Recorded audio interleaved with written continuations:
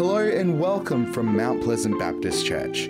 This podcast you're about to hear was recorded at our Burragoon campus. So sit back, relax, and enjoy what God has to say to you. Well, good morning to you all, and again, welcome to our Mother's Day service. Our message theme this morning is letting go, and we welcome all the mothers who are here present. I'm sure mothers of all ages, we honour you today, and a special welcome too to those who've come specifically to honour or appease your mother, whichever the case may be a bit of both. Special welcome to you, whatever the case. I came across this quote yesterday, I stumbled across it actually, and I thought, gee, it seems appropriate to share for Mother's Day. Here's the quote. My husband and I recently made the mutual decision that we do not want kids. And the reaction we've had from our friends and family has been so judgmental. It's been awful. The kids are not taking it that well either.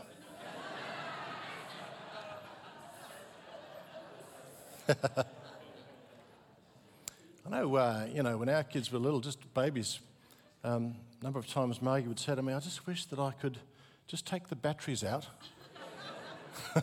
and just put them in the cupboard just for a few hours so I could get some sleep. We can perhaps all relate to that.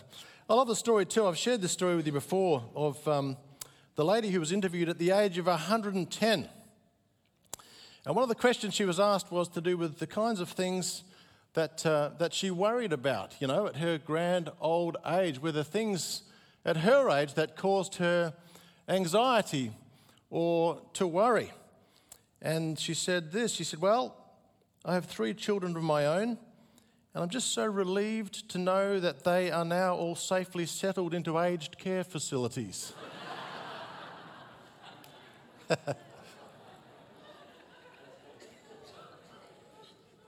There's some truth, surely, to the saying, once a parent, always a parent. Now, our kids are now 29 and 27, so fast approaching middle age themselves.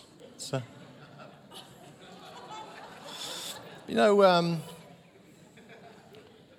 when they were young, I had this naive perspective that really my parenting role and responsibility expired on the day that they turned 18. You're 18, you're an adult, you're no longer my responsibility, not my problem. As though I'd signed some kind of 18-year contract that was to expire on their 18th birthday. And whilst there's a grain of truth in that, actually, I soon discovered that the parenting role continues on. Do I hear an amen? It does. The parenting role continues on. It changes, and they do need to start taking responsibility for adult life. And as parents, we need to allow that. We need to encourage that. But there are certain things you continue to carry as a parent in relation to their well-being all their lives, actually, all your life. You carry on an ongoing burden for them. You worry about them. You sacrifice for them. You pray for them. You do all you can to continue to be in good relationship with your kids into adult life. You rejoice with their successes. Perhaps you grieve at some of their poor decisions. And you intensely feel their pain all through life. This morning I want to introduce you to a couple of Bible characters that you've probably never heard of, Amram and Jochebed. Anyone familiar with those people? Yeah, some of you are. I wasn't. You've certainly heard of their children, Miriam, Aaron, and little Moses. In the story today, he's little Moses, just a baby, but of course he would become one of the greatest, most famous characters of ancient history, chosen and set apart by God to deliver his people from slavery.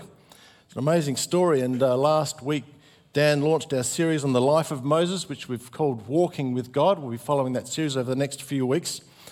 And the setting of the story today is Egypt, and the backdrop which Dan unpacked last Sunday is actually a deeply distressing one. And Pharaoh, king of Egypt, is troubled by how numerous and influential the Israelite people have become. And so he issues a royal decree to all of his people. Here's the decree. Every boy that is born to the Hebrews, you must throw into the river Nile, and let every girl live. It's a truly horrific, evil decree designed to control the population. And surely you'd think such a decree today would result in global outcry by various human rights commissions, quite rightly. But in that day, you've got to understand that the power wielded by the king was comprehensive. It was absolute. So basically, he could do whatever he liked. He could decree whatever he liked, and whatever he decreed was final. And to disobey such a decree was to risk your own life. You'd very likely end up in the Nile yourself. So this was Pharaoh's decree. Every baby boy was to be thrown into the river. So that's kind of the backdrop for this morning's story, which is Exodus chapter 2 and verses 1 to 10. And you'll see here that I've added in some names that are not in this passage. They're the right names. I haven't just made them up, but they're just not in that particular text. Now a man, Amram, of the tribe of Levi, married a Levite woman, Jochebed. And she became pregnant and gave birth to a son. When she saw that he was a fine child, she hid him for 3 months. But when she could hide him no longer, she got a papyrus basket for him, coated it with tar and pitch, and then she placed the child in it and put it among the reeds along the bank of the Nile. His sister, which is Miriam, some of you might know from other parts of the scripture, his sister stood at a distance to see what would happen to him. And then Pharaoh's daughter went down to the Nile to bathe, and her attendants were walking along the riverbank. She saw the basket among the reeds and sent her female slave to get it. She opened it and saw the baby. He was crying. She felt sorry for him. "This is one of the Hebrew babies," she said.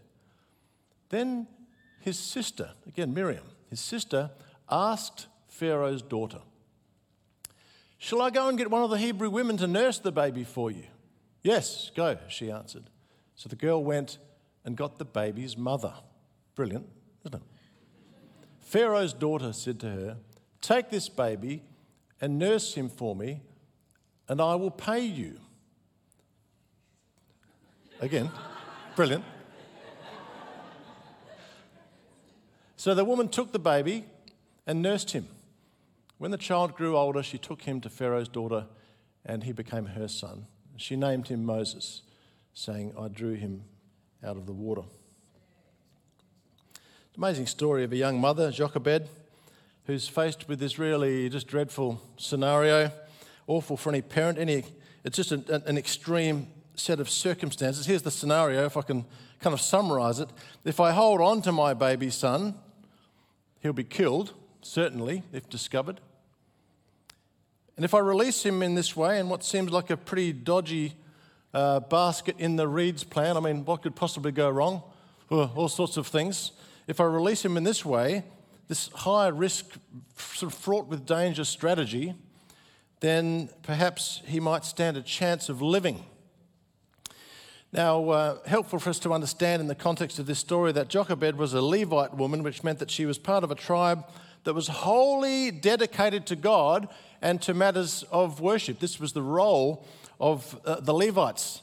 And so this was a godly, God-fearing woman.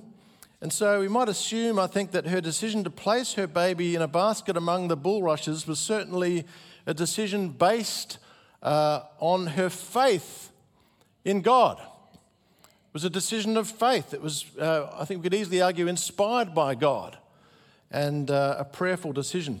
Well, of course, we know the rest of the story. The result of that decision was the preservation of the life, against all odds, this life of a boy who would actually grow up to be the great Moses, who would deliver his people, deliver a nation from slavery.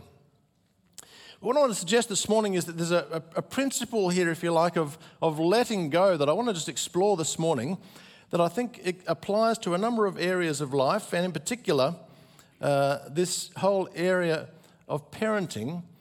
And it's a principle that highlights the difference between operating out of fear and operating out of faith. And you know, you can't do both of those things at the same time. You can operate out of faith and still experience fear, still feel a bit anxious about the decision you're making that's based in faith. But one or other of those two things will be your foundation, your mindset, if you like, as you go through life. Fear or faith. And when we operate from a place of fear, we adopt a posture like this. And fear causes us to hold on, to cling on, to hold on to things like control, to hold on to our possessions, hold on to our rights, to cling on to those things that make us feel secure.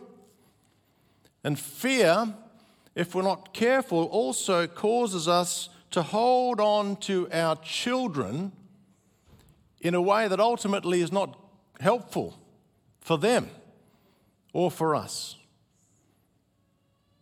But by contrast, when we operate from a place of faith, we adopt a posture like this, an open posture in life. And faith, we discover, actually enables us to let go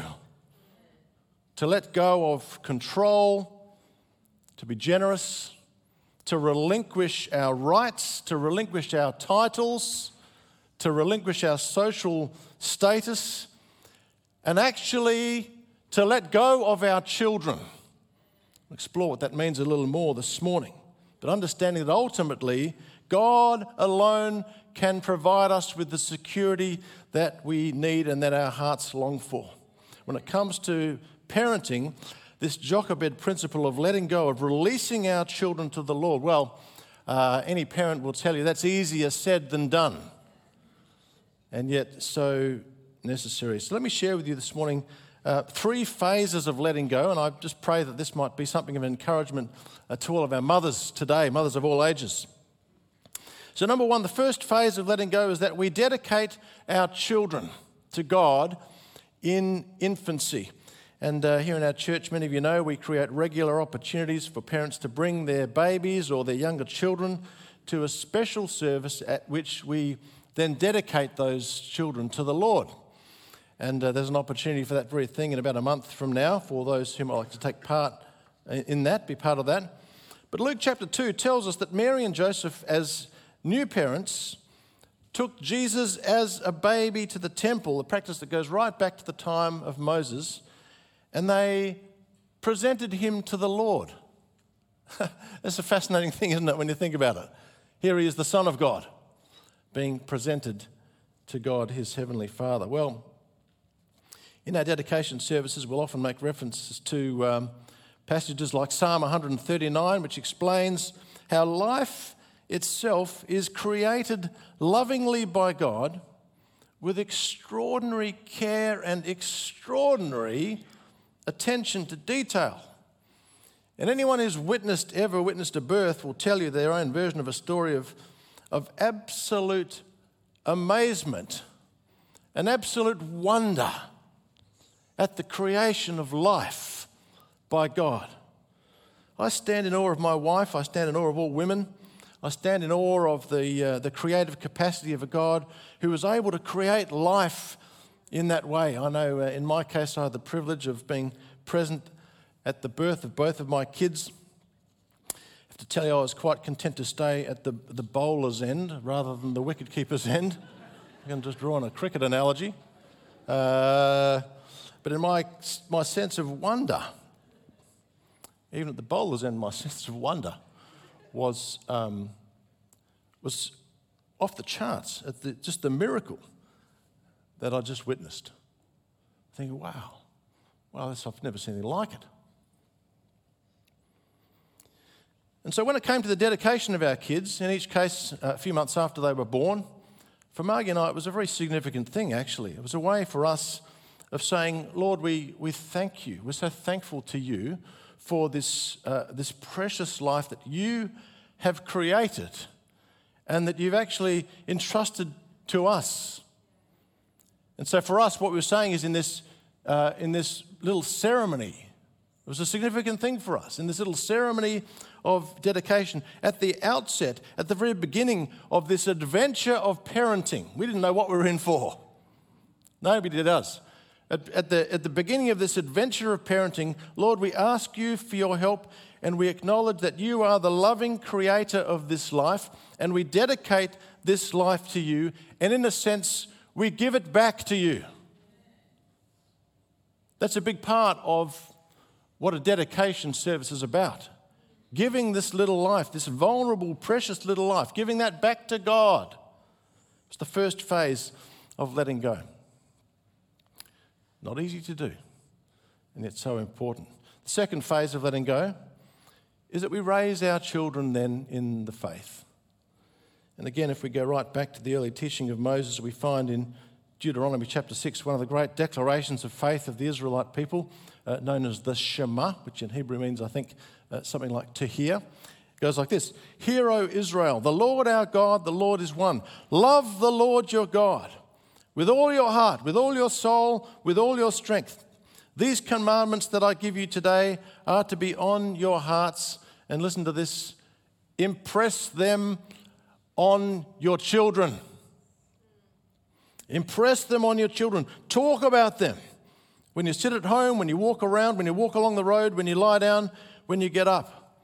Impress them on your children. Talk about these things with your children. So critically important that our faith as families is not just some sort of Sunday religious experience, but that we live it out at home, that we talk about the Lord, that we spend time together in prayer as a families with our children, day by day, moment by moment. So critically important that we give priority to the practice of worship, both at home and in a corporate setting with others like this, that we model the priority of worship, the importance of worship and community amongst the people of God to our kids, that we participate with them in that.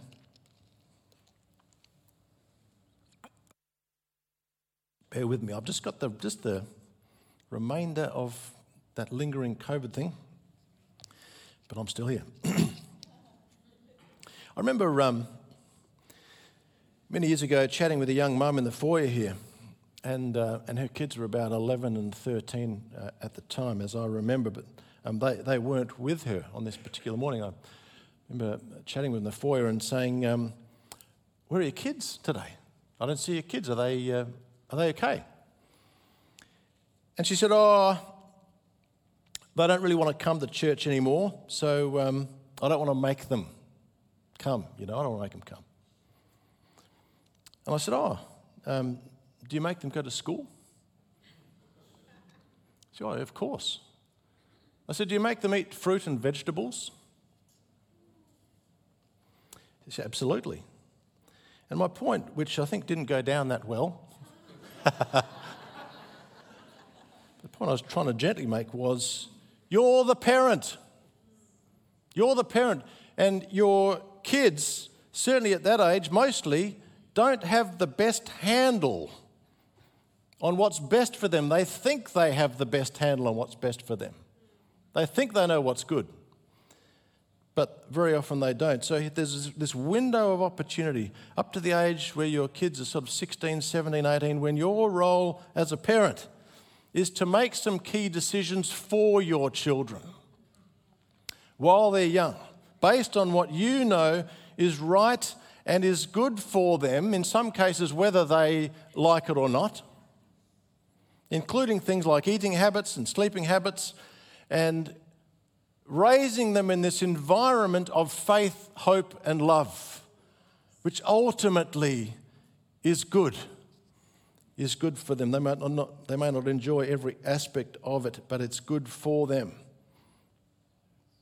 And then gradually allowing them to start making those decisions for themselves as they get older. Now that whole process is difficult, which is why we need the wisdom of God, especially in this aspect of gradually letting go. What a difficult process that is. gradually letting go of our kids and allowing them to make their own decisions in life. Proverbs 22:6 says, "Start children off on the way they should go. And even when they are old, they will not turn from it. Yes, at some point they may well wander off the track, in some cases for many, many years. In fact, for many young people, it's been said that they actually need to, in some cases, reject the values that they've been raised with in order to own them for themselves. Some people take a few years, some people take many years to figure out what life and faith are about, how it all works, what's important, what's not important. But parents, don't give up praying for your kids. Don't give up praying for your adult kids. Don't give up on loving them. Don't give up on encouraging them. Don't give up praying for them. Well, then this third and final phase of letting go is when we release our children into adulthood. I've conducted many funerals over the years, probably more than 100, and often toward the end of a funeral service, I'll include some wording in prayer that goes something along these lines. Lord, we thank you that this person's now in your loving hands. Help us to be content to release them to you. What an important phrase that is. Help us to be content to release them to you, into your loving arms. Because I understand, as many of you would understand, that when it comes to death, it's actually an important thing to help people to let go. You have to let go. It's one of those things to do with grief. You know, when someone that you just dearly love passes on, you want to hold on to that. Hold on to the memories of it, but you want to kind of hold on to something that's no longer there. And so there's an aspect of grief that involves letting go, like you need to let go. Help us, Lord. Help us to be content to release. Help me to be content to release this person to you. It's a necessary part of grief. And you know, when your children come of age, it's not a death, but there's certainly a sense of grief, unexpectedly in some cases. A sense of grief and the need to let go and release our children into the loving arms of God. You know, Paul says in 1 Corinthians 13, "When I was a child, I talked like a child, I thought like a child, I reasoned like a child. When I became a man, I put the ways of childhood behind me." Just reflecting on that verse this week. I put the ways of childhood behind me. You know, as a parent, you can either help that process of your children transitioning to adulthood by letting go, or you can hinder that process for them by holding on for too long, often holding on to them out of fear, when actually you need to let them go. I've shared once before about the difficult time we had in our family when our daughter was going through that kind of difficult transition into adulthood. I'm not going to do that again. That was a blubbering mess last time when I shared that. But I will say this. There was a time when Margie and I were not on the same page, shall we say. Ever had that in your marriage? No, never. We were not, in this occasion, a rare thing, we were not on the same page in relation to how we should be handling that situation. And I remember saying to Margie, we need to start letting her go. Well, that didn't go down too well. And I remember Margie saying to me, well, you can let her go. I'm not letting her go. It sounds like you're giving up on her. I'm not ready to give up on her. I said, whoa. You know those communication things where you go, hang on, wait, rewind. What did I just say? I said, hang on, I'm not giving up on her. I'm talking about releasing her into the Lord's hands. We've got to remember that she belongs to God. She is a child of the King. She's a daughter of the King. She's a child of God. And she belongs to God before she belongs to us. And He won't let her go. And the best thing I believe we can do is release her into God's loving arms. Well, it's quite a conversation. We took some time to process that together. But I think in the end we knew that was right. We needed to actually get on the same page together. But I knew that this was one of those fear versus faith questions. And we had a lot of fear about letting go. I think all parents do. But in the end, together we stood on this foundation of faith, and we remembered that we had dedicated our children to God many years before. We'd raised them in faith. And now we needed to be letting them go. Help us, Lord, to be content to release them to you, into your loving arms. So to our mothers today, and to our fathers as well, actually, I wonder if there's something in there the Lord's saying to you. Some here are young and yet to have children. Others are parent figures to younger people. And some of us are a bit older, and perhaps this morning you're in the category that Margie and I are in, where you now have opportunity to sow into the lives of grandchildren. What a blessing that is. Some perhaps are hoping to be a parent. But I'd like to lead you in prayer, and as we bow in prayer together, let's bow in prayer. And as I pray, if there's something I've shared this morning that's struck a chord with you and you'd like me to include you in my prayer in some aspect of this letting go, why don't you stand where you are as I pray, as a way of responding to God this morning.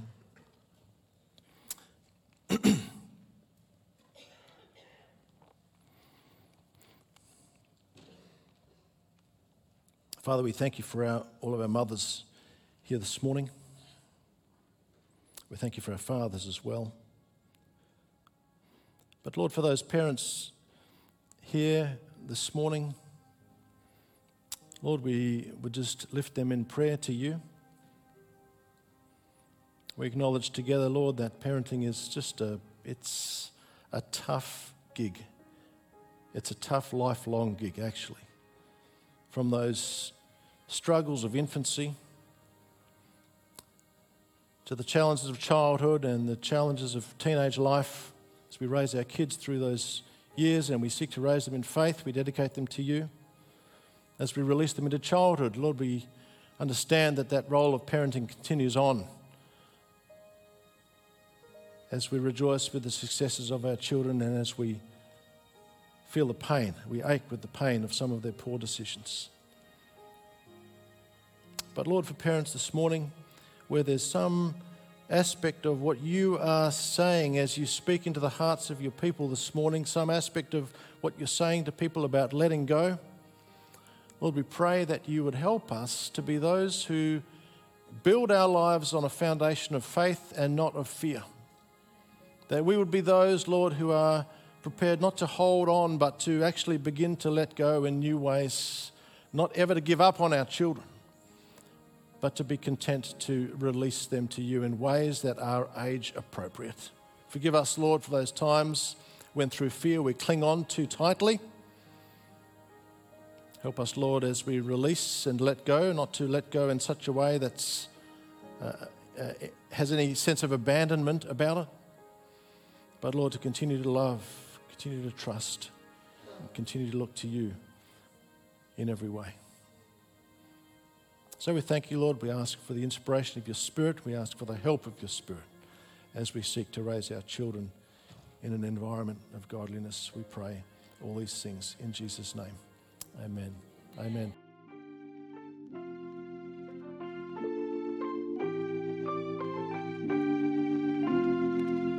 We hope you enjoyed this podcast brought to you from Mount Pleasant Baptist Church.